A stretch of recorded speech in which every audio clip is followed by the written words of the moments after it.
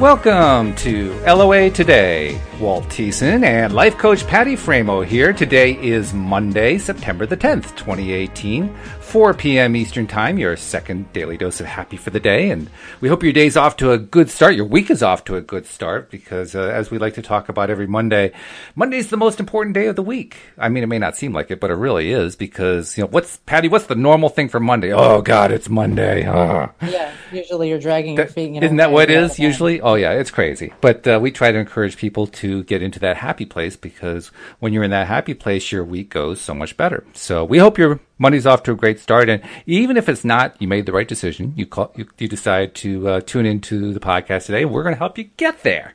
And we actually have help today. Because we have a podcast veteran. This is one of the best podcast veterans out there doing stuff related to the law of attraction. Julie Ryan is on the Law of Attraction Radio Network. And I don't even know how many years that she's been on there. She probably won't even admit to it because, we like to not give away ages around here.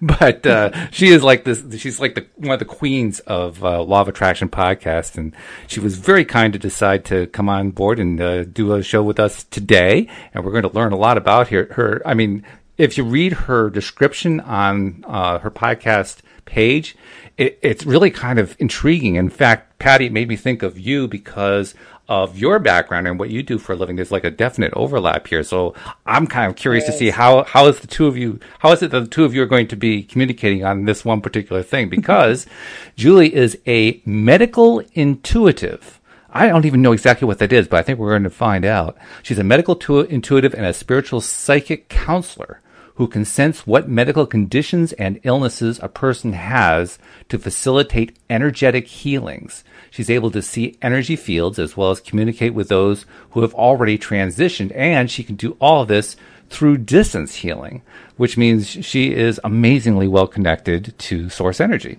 So without further ado, welcome Julie Ryan to the podcast.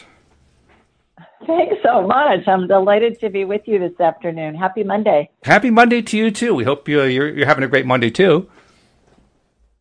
I am. So, all right, I have to ask, this is the only way that I can think of to start the podcast. What is a medical intuitive? A medical intuitive is somebody who can detect and facilitate healing with medical conditions, either in humans or animals. Wow. Or plants or whatever. I don't do a whole lot of plants, mostly humans, but dogs and cats and other animals too at times. And so I raised my vibrational level to the level of spirit, because when we're in human form, our spirit is attached to a body, and the body has mass, and so it slows down the vibrational level. So I've learned how to increase my vibrational level. It takes me a nanosecond to do it. And I close my eyes and I watch a laser beam go from my body wherever I am, and it hooks into the person that I'm scanning wherever they are. And I only scan with permission, either verbally or telepathically. I'll ask the person permission. And then I watch energy go from their feet up through the top of their head. And it's like I have a hologram of them in my mind's eye. And then once that's happened, and it takes a couple seconds for that to turn my radar on, I call it. And then what happens is I can see in my mind's eye broken bones, torn ligaments, viral infections, bacterial infections, cancer, tumors, whatever. And it's as if I'm looking at an X-ray or an MRI or a CT scan. Wow.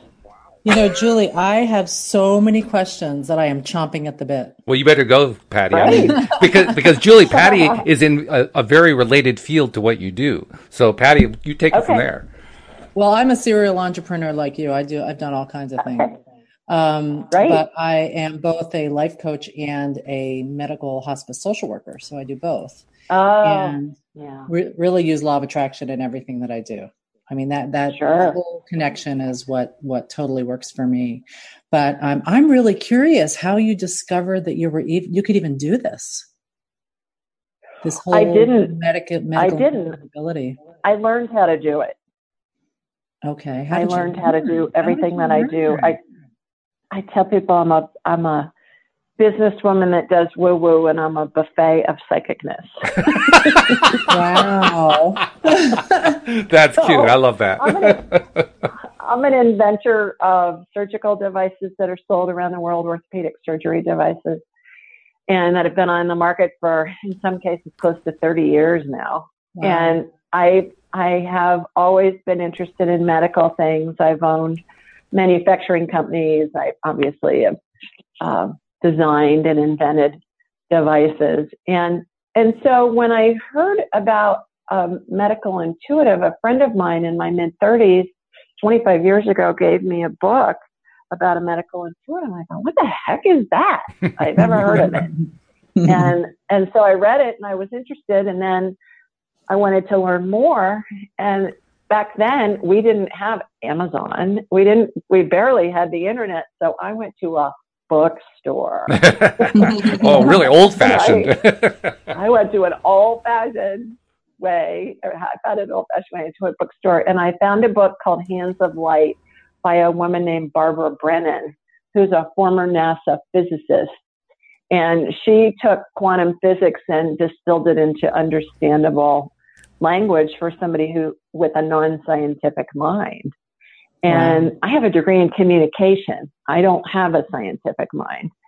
And so I read that and I thought, well, I'd like to know more about that. And I wonder if she had a school at the time on Long Island. And so I called her school. I said, do you have anybody who's a graduate that's teaching? I was living in Nashville, that's teaching in the Nashville area. And they said, yeah, as luck would have it, we do.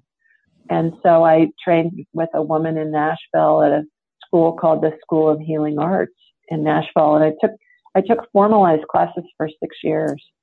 Wow.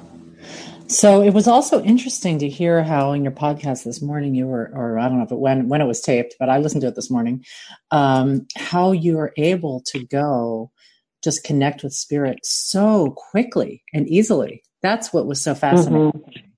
How did you learn how to do that, or did you practice? I mean, how did you do that? Because that's such an amazing skill. Oh, thanks. And by the way, as a hospice person, goodness, you guys are angels on earth.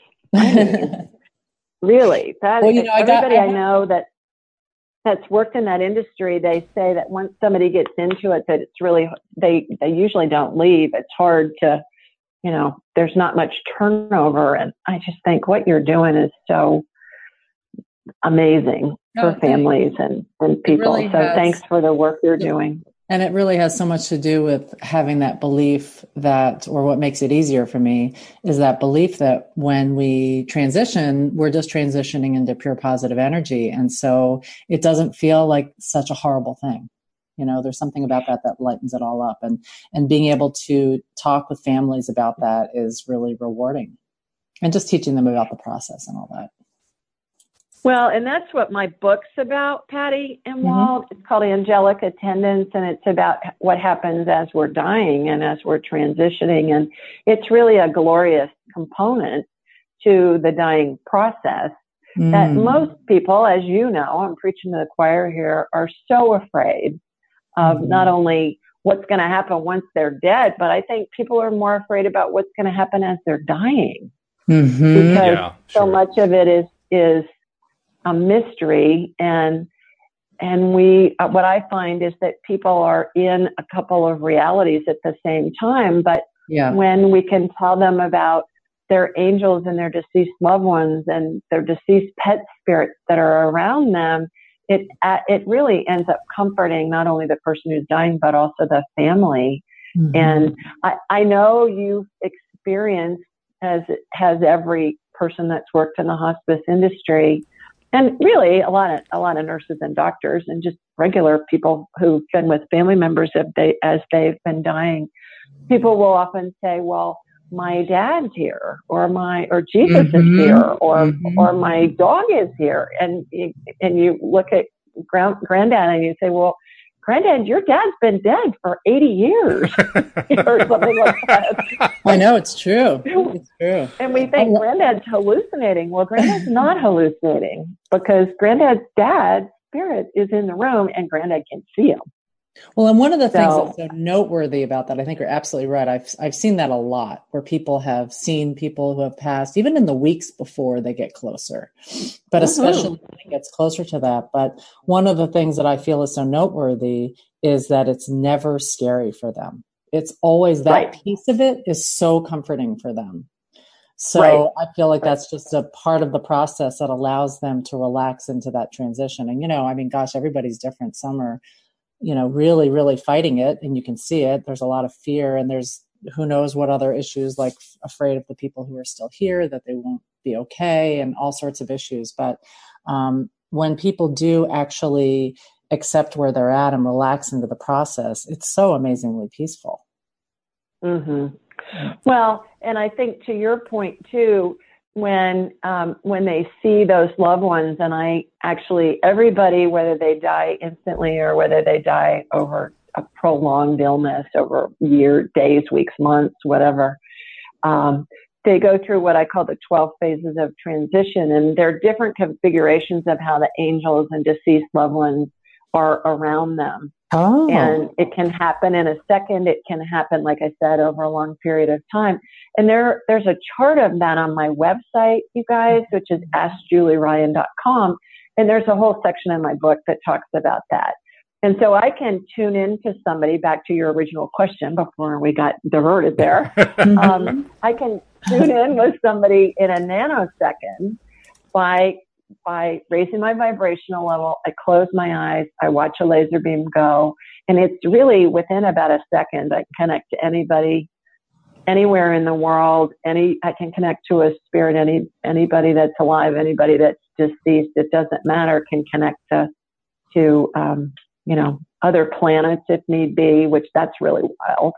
Wow. And that doesn't happen a lot, but it happens. Actually, I just got off a consult where that happened with a 2-year-old baby that I was scanning per the mother's request. But the wonderful thing about it is we all do it naturally. I've just learned to enhance it over 25 years. We all have natural telepathic abilities. We all have psychic abilities. We all have intuitive abilities. We've all had experiences where we think of somebody and we either run into them seemingly inadvertently, or we get a phone call from them and you say, "Oh my gosh, I was just thinking of you this morning. You must have caught my mental wave," right? That's exactly what's happened. So we all have had things where we thought we didn't have a good feeling about it, but we did it anyway, and then we regretted it. Yeah. That's all. It's that inner knowing that we all have. I agree. Absolutely. I'm just really curious how you're so you can do it so quickly and easily, because a lot of people with law of attraction, one of the things they struggle with, I run a meetup for law of attraction, and one of the things a lot of people mention is just how difficult it is when they're in a lower place, how to get into that higher vibration. And for, it can really take time. It can be a struggle. People need to take a nap. They need to do all sorts of things to get there. And it's just amazing that you can just sort of blink an eye and there you are.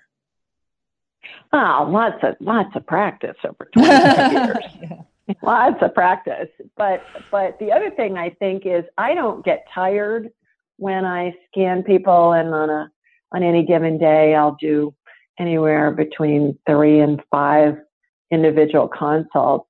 And on my show, I think the one that we just put up that we tape my show on Thursday nights, I think I got 12 people on this week, which was an all-time record. Normally we'll get anywhere between, 7 to 10. 10 is even a lot. Depends on what their questions are. And as you listen, Patty, there's just a plethora of topics. They're all over the board, from career advice to medical to, can you scan my cat? Can you talk to my dead grandma? Can you whatever? I noticed that. And what was so cool, you were so attentive to each one, regardless of how tiny the issue was. I mean, it's all relative, I guess. So some people have huge issues, and some have these little teeny temporary issues, but in any case, you were right there with them. That was kind of cool.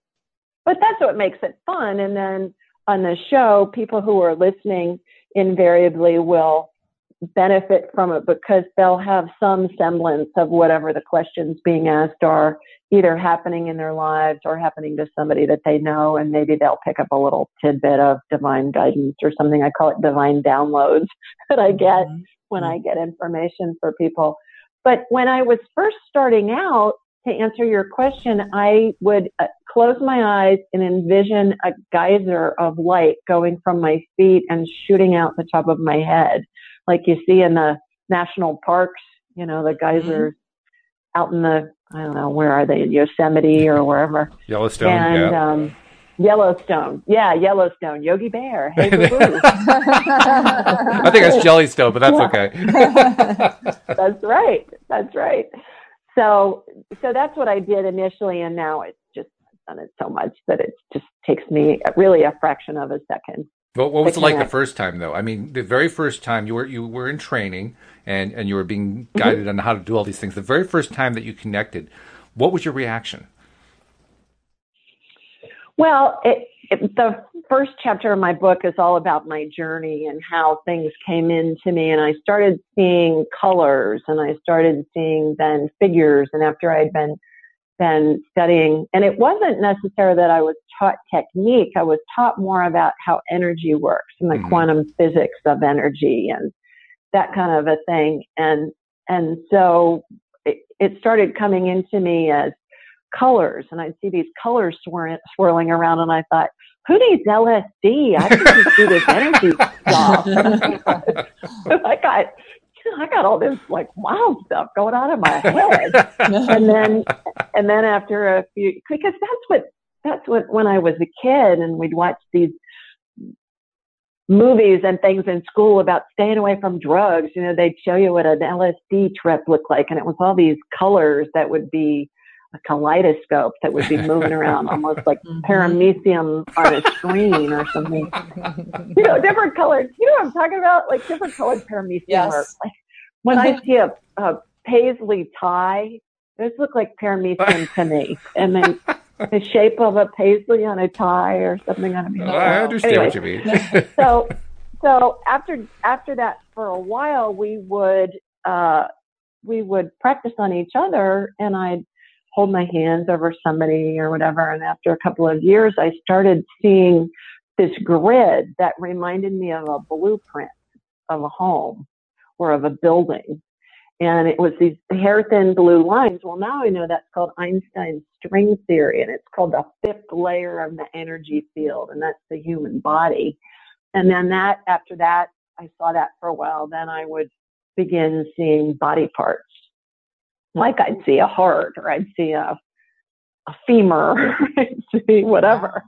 And then it's just gone from there. And medical stuff was what I saw primarily at the beginning. And then after a few years of doing this work, then I started seeing spirits. And I talk about that in my book as well. My deceased paternal grandmother appeared to me. And then, I saw other things. And then when my mother was dying is when I saw the transition to the different phases back to spirit form or to heaven. And since that time, I scan houses, I scan buildings. When somebody's buying a house, oftentimes I'll scan their home for them, and they'll hand a list of things that need to be addressed to the inspector before the loans are wow. This comes in handy kind of everywhere. How did you know there was mold in the upper eave in the left corner of the third floor attic? And, I can see it. I can see it when I focus in on anything, because everything's made of energy. And so it's just tuning into that energy.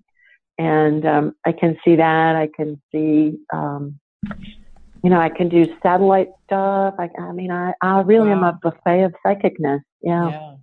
So how do you see that being, since this is around law of attraction stuff, how do you see the connection between what you do and your belief system and law of attraction?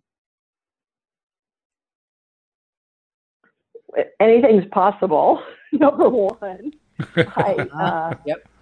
I, with my interest in the medical field, and I've been an entrepreneur in lots of other industries, but medical's always been my true love, medical stuff. I'm fascinated by it. I will seek out things that interest me, and then invariably I will have healings occur where I will watch things that correlate with the information that I've learned.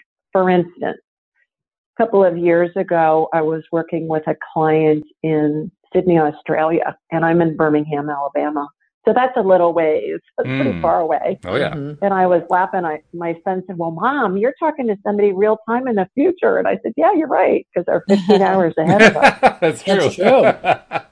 And it was, I was scanning a child of a woman, who was my client, and the child had some genetic stuff going on. And I watched strands of DNA come out of chromosomes, and I watched them get resequenced.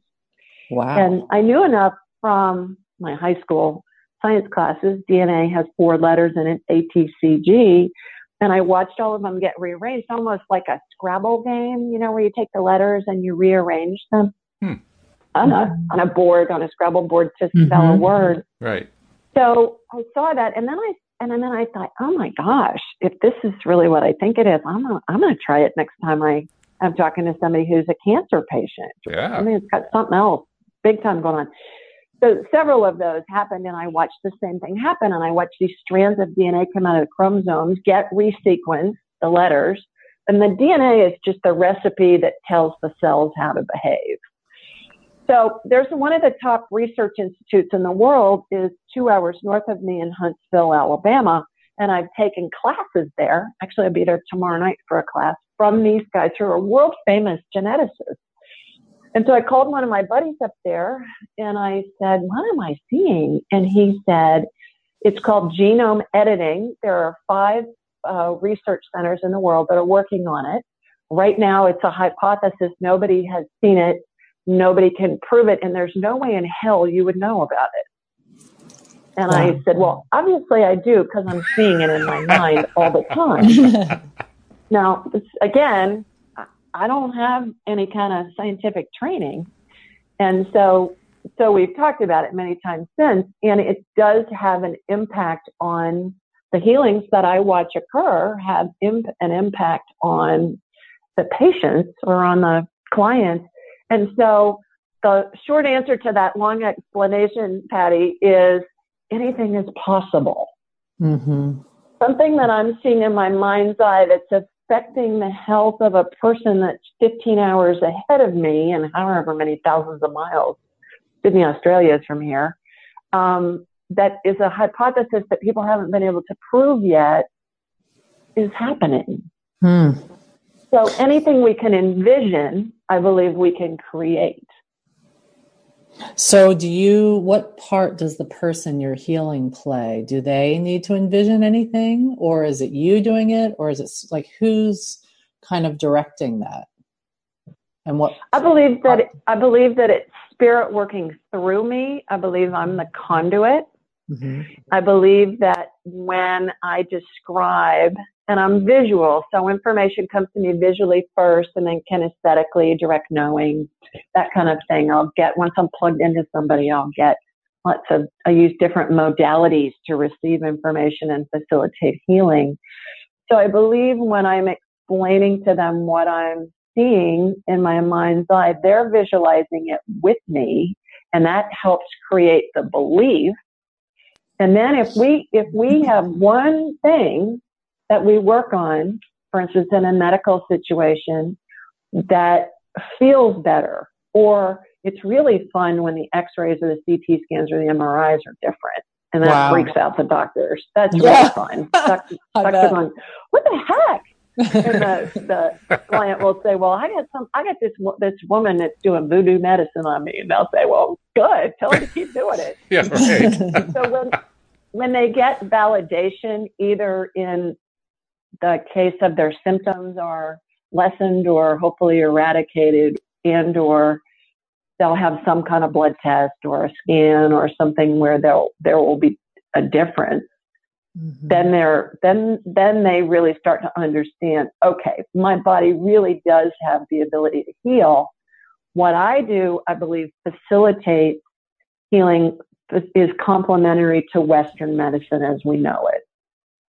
So oftentimes, as you probably heard on my show, somebody will have, like, I tell them a lot, they're twisted sisters because they need to go see a chiropractor. And so I'll watch an energetic healing occur where I'll watch a chiropractic adjustment, and that will either take care of what the issue is and or really lay the groundwork so that when they do go get the actual chiropractic adjustment, it's going to facilitate that working better, faster, more completely. I see surgeries happen a lot before an actual surgery occurs.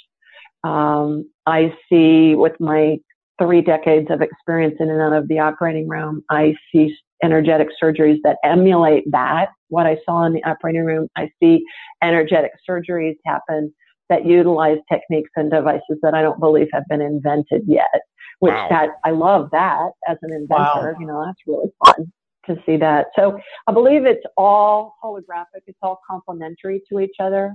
It's just an extra set of tools to help the person heal and attract whatever it is they're looking to attract. I also spend a lot of time helping people get very concise in what it is they want, because I think we wobble a lot. I think we're like on seesaws, and we try and control how we're going to get what we think it is we want, and it just messes it up.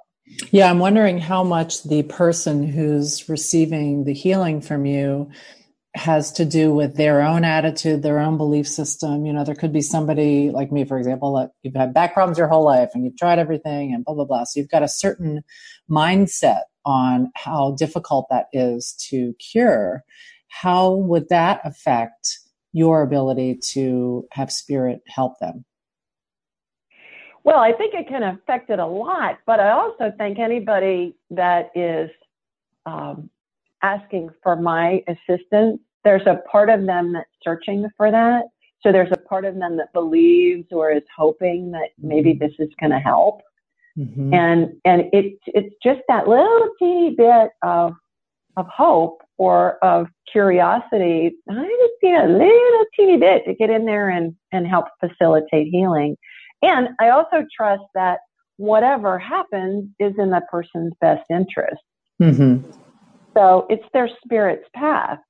And it's maybe, I always talk about people follow the yellow brick road. You're going to have a brick light up on the yellow brick road that's going to be some sort of inspiration. Maybe it's you decide you want to look into energy medicine, so you Google it. Well, the next brick lights up and you see all these different healers and people like that, and you look through that, and then the next brick lights up and you narrow it down to 3. So you just follow your inspiration as it goes, as you go down the yellow brick road, and it eventually leads to whatever it is that you want. So do you ever following that inspiration? Mm-hmm, mm-hmm. Do you ever have or see in people or have yourself where an active brain kind of overtakes the worry or anxiety or activity in your brain and your thinking kind of overshadows that allowing of those healings to happen? Oh, 100% of the time. That's how we're raised.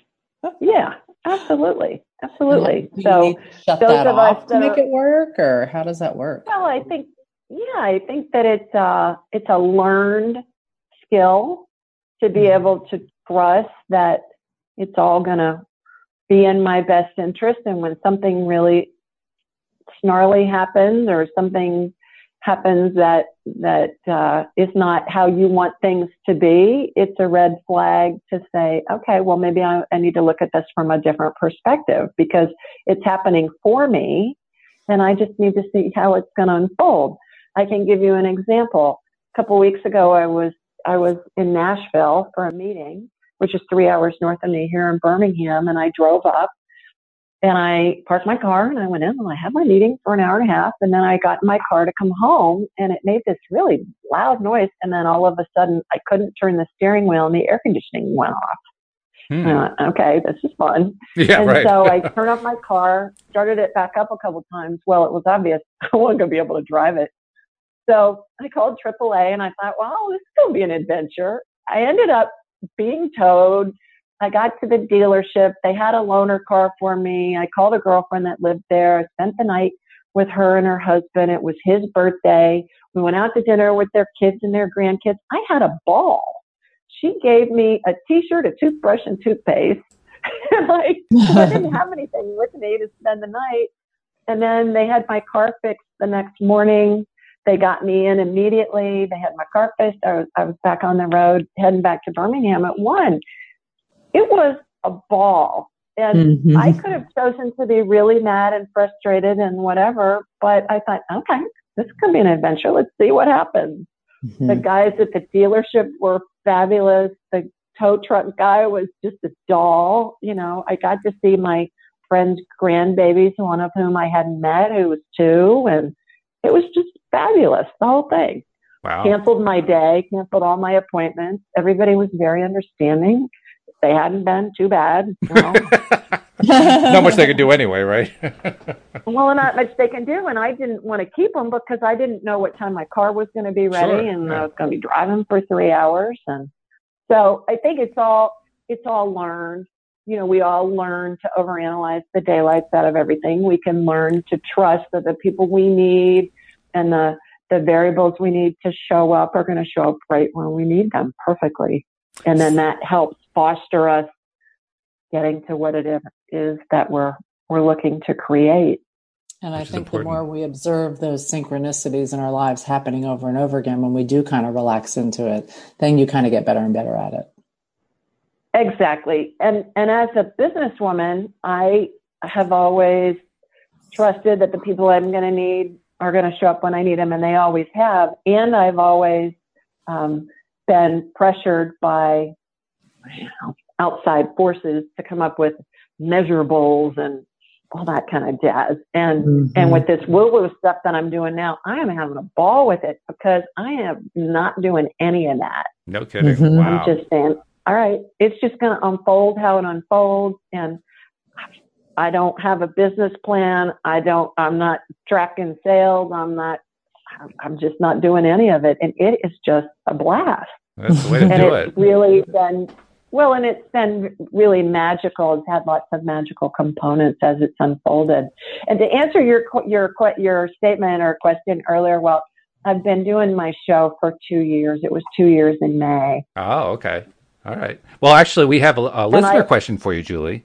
One of our listeners has connected in through the Zoom platform, and via the chat, she has this question for you. She asks, what courses, classes, books would you recommend today to someone who would like to develop their intuitive side? And she says, thank you. And she also says, maybe more specifically to develop intuition in relation to animals. Yeah, it's all the same.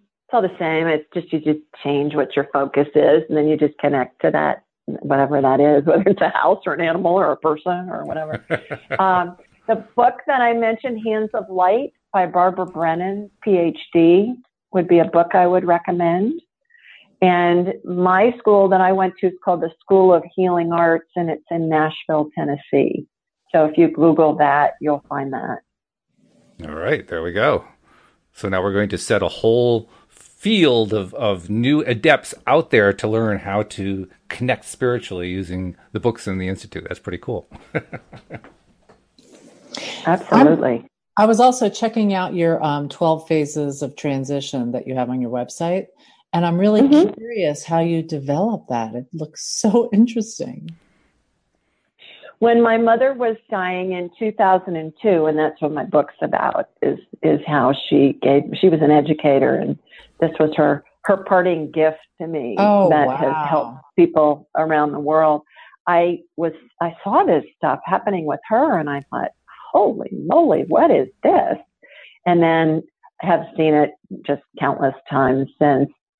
But she was the first one that I saw all of these phases, and I haven't been able to find any other research or anything similar to this anywhere else in really trying to do a deep dive over the years to find. There's lots on the stages of grief and that kind of stuff, but really not much out there about what happens. There's lots of NDE, near-death experience information, but nothing really about what happens as somebody is transitioning. The only thing that I have found that really even relates to it is a 5th century Gregorian chant that is called In Paradisum. And it talks about the angels and your loved ones will greet you and lead you into paradise.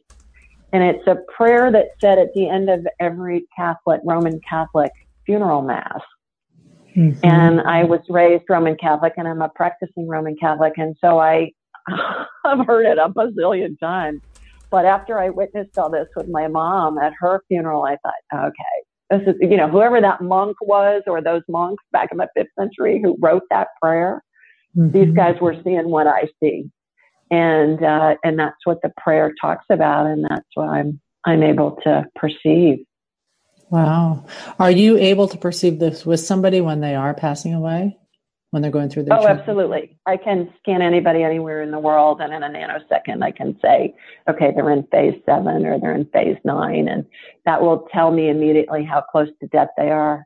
I can communicate telepathically with the person who's dying.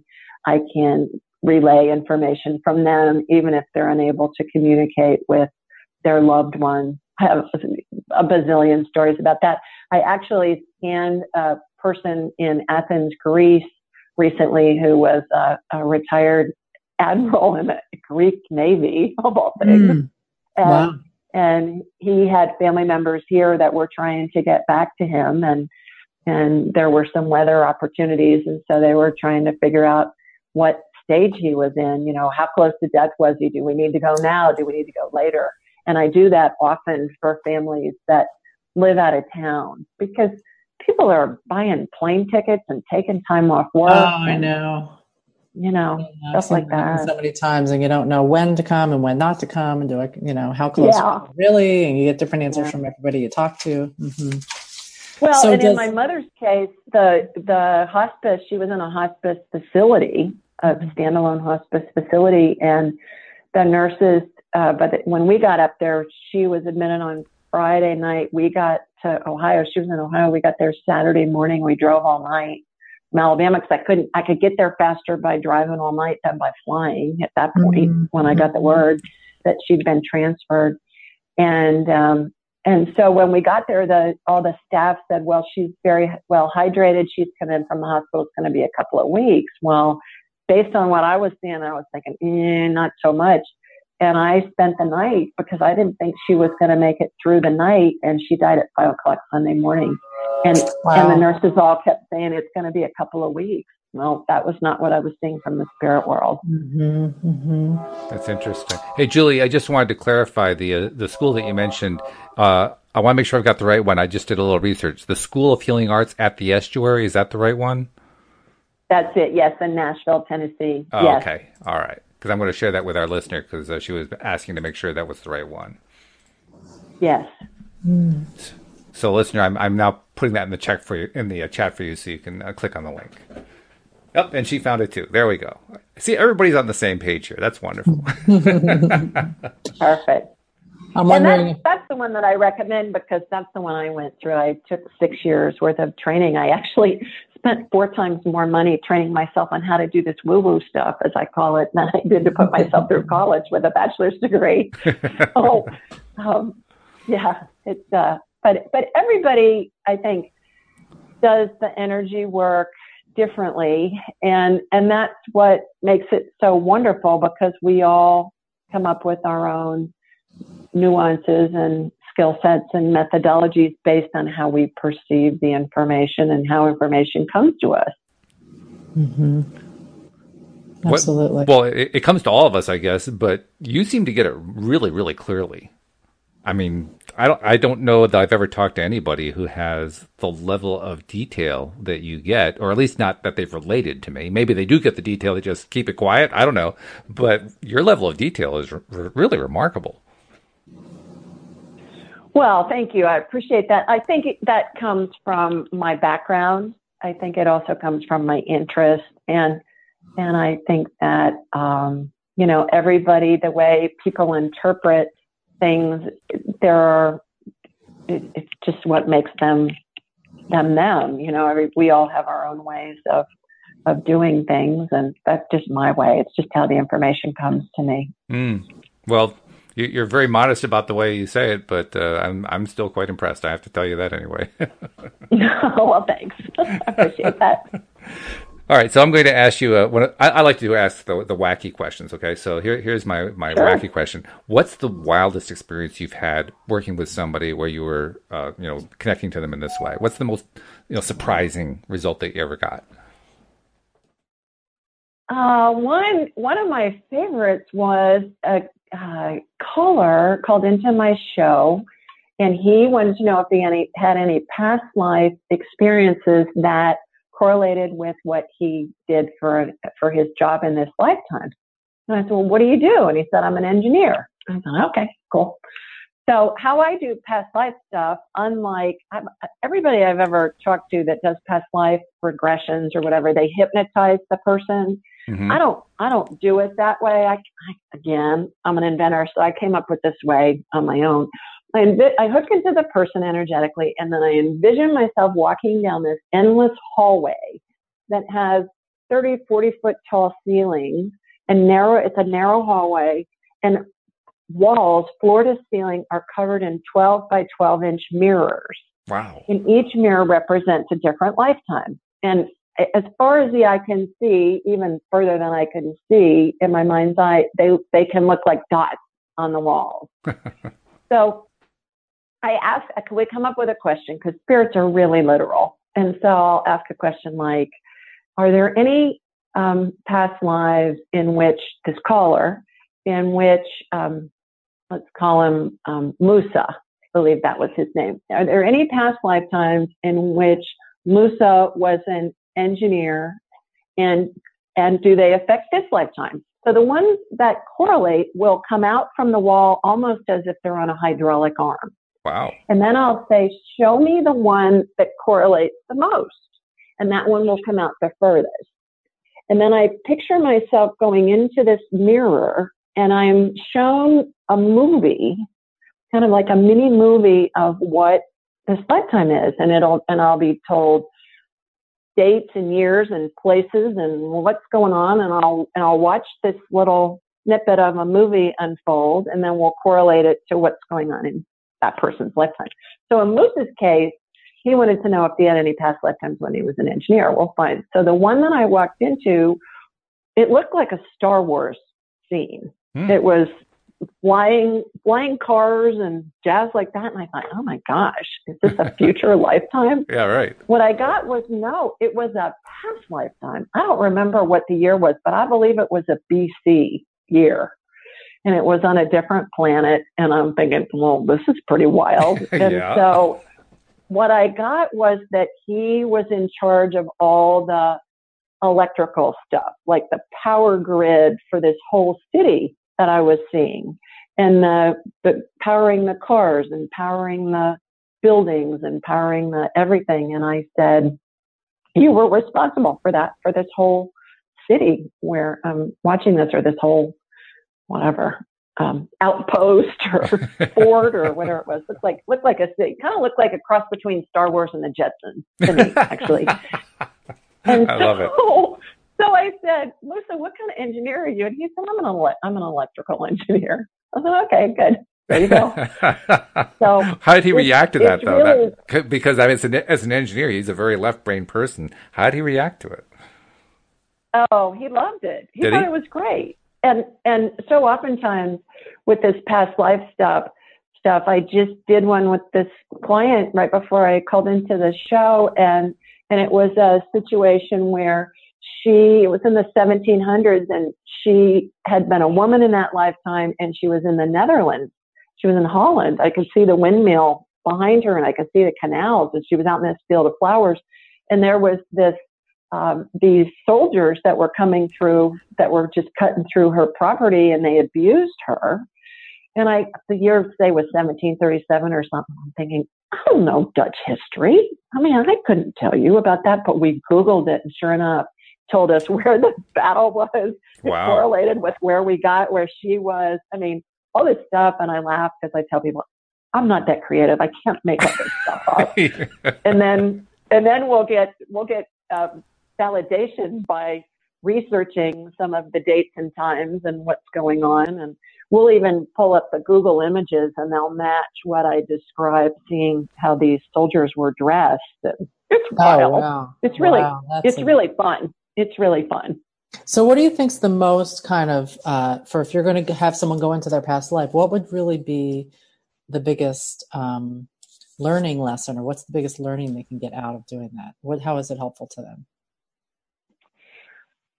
Because of the correlation that we make on what they've experienced previously, and then how it affects this lifetime, and if it's something that's detrimental or something that they don't necessarily want to continue, a path that they want to continue, then what I do is I will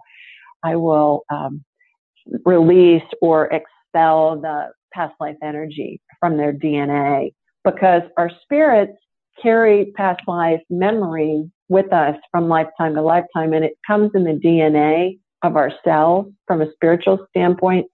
And most children remember past lives or snippets of past lives till they're about 6 or 7. And then their filters start to mature and they're told enough times, oh, honey, that's just your imagination. There really isn't a dancing bear in your bedroom at 3 in the morning. When in essence, there very likely is a dancing bear and the child can see it. Imaginary friends are the same way. And so by expelling that, then what we do is we release the need to continue that pattern. And when I force the past life energy out of their system, it comes out of their pores like this royal blue vapor. It's really wild. I tell them they look like big chia pets, and instead of having bean sprouts growing out of their holes, they have their pores made of blue vapor. That's a great visual. Yeah. But you look at a chia pet before that stuff starts growing, it's just got a bunch of little holes in the porcupine or whatever. Not that I've ever had one, but I see them on TV as commercials, usually around the holidays. So I think, who's really going to buy that for somebody? Somebody does, otherwise they wouldn't keep selling them, I guess. They do, obviously. So and then people tell me afterwards in subsequent conversations that it really helped. They could feel a difference. And is it a placebo effect? Who knows? But if they feel better, who cares? My feeling. But it also, I think, when they see the validation of this past life and all the different pieces and parts of the scene that we get, and then we can validate from a historical perspective what went on, the believability quotient goes up, Patty, to your point earlier, and it really helps people heal. Well, plus I would also argue that the placebo effect is completely underrated. I mean, I actually think that medical science should be doing a lot more research into the placebo effect, because of all the woo-woo stuff, that's the one they have the most research and the most data on, and yet they dismiss it.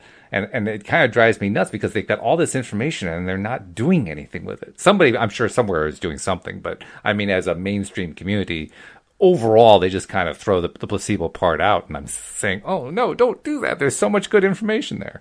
But that's just me. You are absolutely right. You're absolutely right. And I teach a lot of people about the NNT. Do you know about the NNT? I do not. No. What is that? It stands for the number needed to treat. Okay. And if you Google any medicine name or any procedure name and you put NNT at the end of it, it will come up with a number. And the number is how many people need to take that medicine, for instance, in order for it to help one person. So the higher the NNT, the less effective the medicine. Mm-hmm. So if somebody is prescribed a medicine and the NNT is 312, well, those are not very good odds that that medicine is going to help that person. And then you can see what all the potential side effects are, and you can gauge whether or not it makes sense. And when I educate my clients about that, and they go in and they talk to their doctors, and the doctors say, well, that's not correct. And they say, well, pull it up on your tablet. And they do. And then the doctor's saying, wow, well, that's just standard protocol of how we treat whatever. And the person says, well, the patient says, well, those are not very good odds. I'm not going to take that anymore. The doctor, a lot of the time, ends up agreeing with them and or finds a different modality and or medicine to eradicate whatever the symptoms are they're trying to fix and or the side effects, which is normally a lot of medicines cause a bunch of side effects, and then you got to take other medicines to take care of the side effects, and then it's just a hamster wheel. So number needed to treat, NNT, is something that everybody that's taking medicine needs to research that medicine. Yeah, I'll have to keep that one in mind. I hadn't heard of that, but that's a good piece of information. And it also kind of reminds me that, we do have, of course, really good medical professionals out there. You just described how a number of doctors, when presented with information like that, will kind of backtrack and say, well, okay, we're not going to go that way. And that, I think, is where the change really happens. Regardless of what the protocols say, the protocols ultimately respond to the community. And whenever I hear about practitioners who make changes, they shift their gears when they're presented with actual information, I have hope for the medical community when I hear that kind of thing. So to me, that's the good part of it right there. Well, absolutely. And doctors are trained to treat symptoms with drugs and surgery. That's just how they're trained. Oh, yeah. So there's no malicious intent there. No, not at all. They're doing what they believe is the best and what they were trained. And back to the number needed to treat for a second, that our Food and Drug Administration, and every country has the equivalent of our Food and Drug Administration here in the U.S., they have to have that research before they'll approve a drug or a device. And I dealt with them for 30 years because I manufactured surgical devices. So they have to have very concise clinical data in order to approve a drug. So that data is readily available. People just don't know to look for it. Yeah. Well, it's an interesting way to look for it, too. I don't think I ever would have looked for NND because I didn't know about it. But it strikes me that's a nice, clean way to do a search. Absolutely. Yeah, that's very cool. And I'm curious how much, if you're being healed through spirit, are you still at that point needing to do medical intervention, or is it something that can be all taken care of, or how does that piece work? All of the above. Mm-hmm. All of the above. Everybody's different. Oftentimes the spiritual healing will take care of whatever the issue is, or will get somebody very much on the path to healing. Sometimes it's a precursor to a human procedure that we'll have done, or some type of human protocol that needs to be done. And I think there are lots of variables that come into play, not only from just a physical or medical standpoint, but also from an emotional standpoint. Mm-hmm.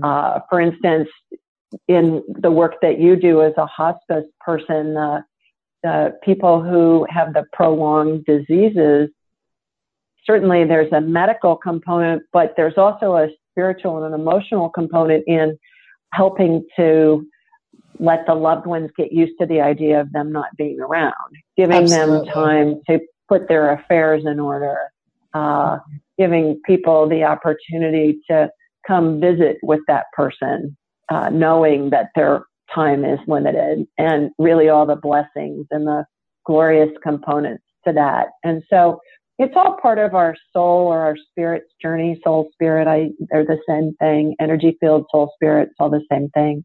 Mm-hmm. And so I think everything is personalized.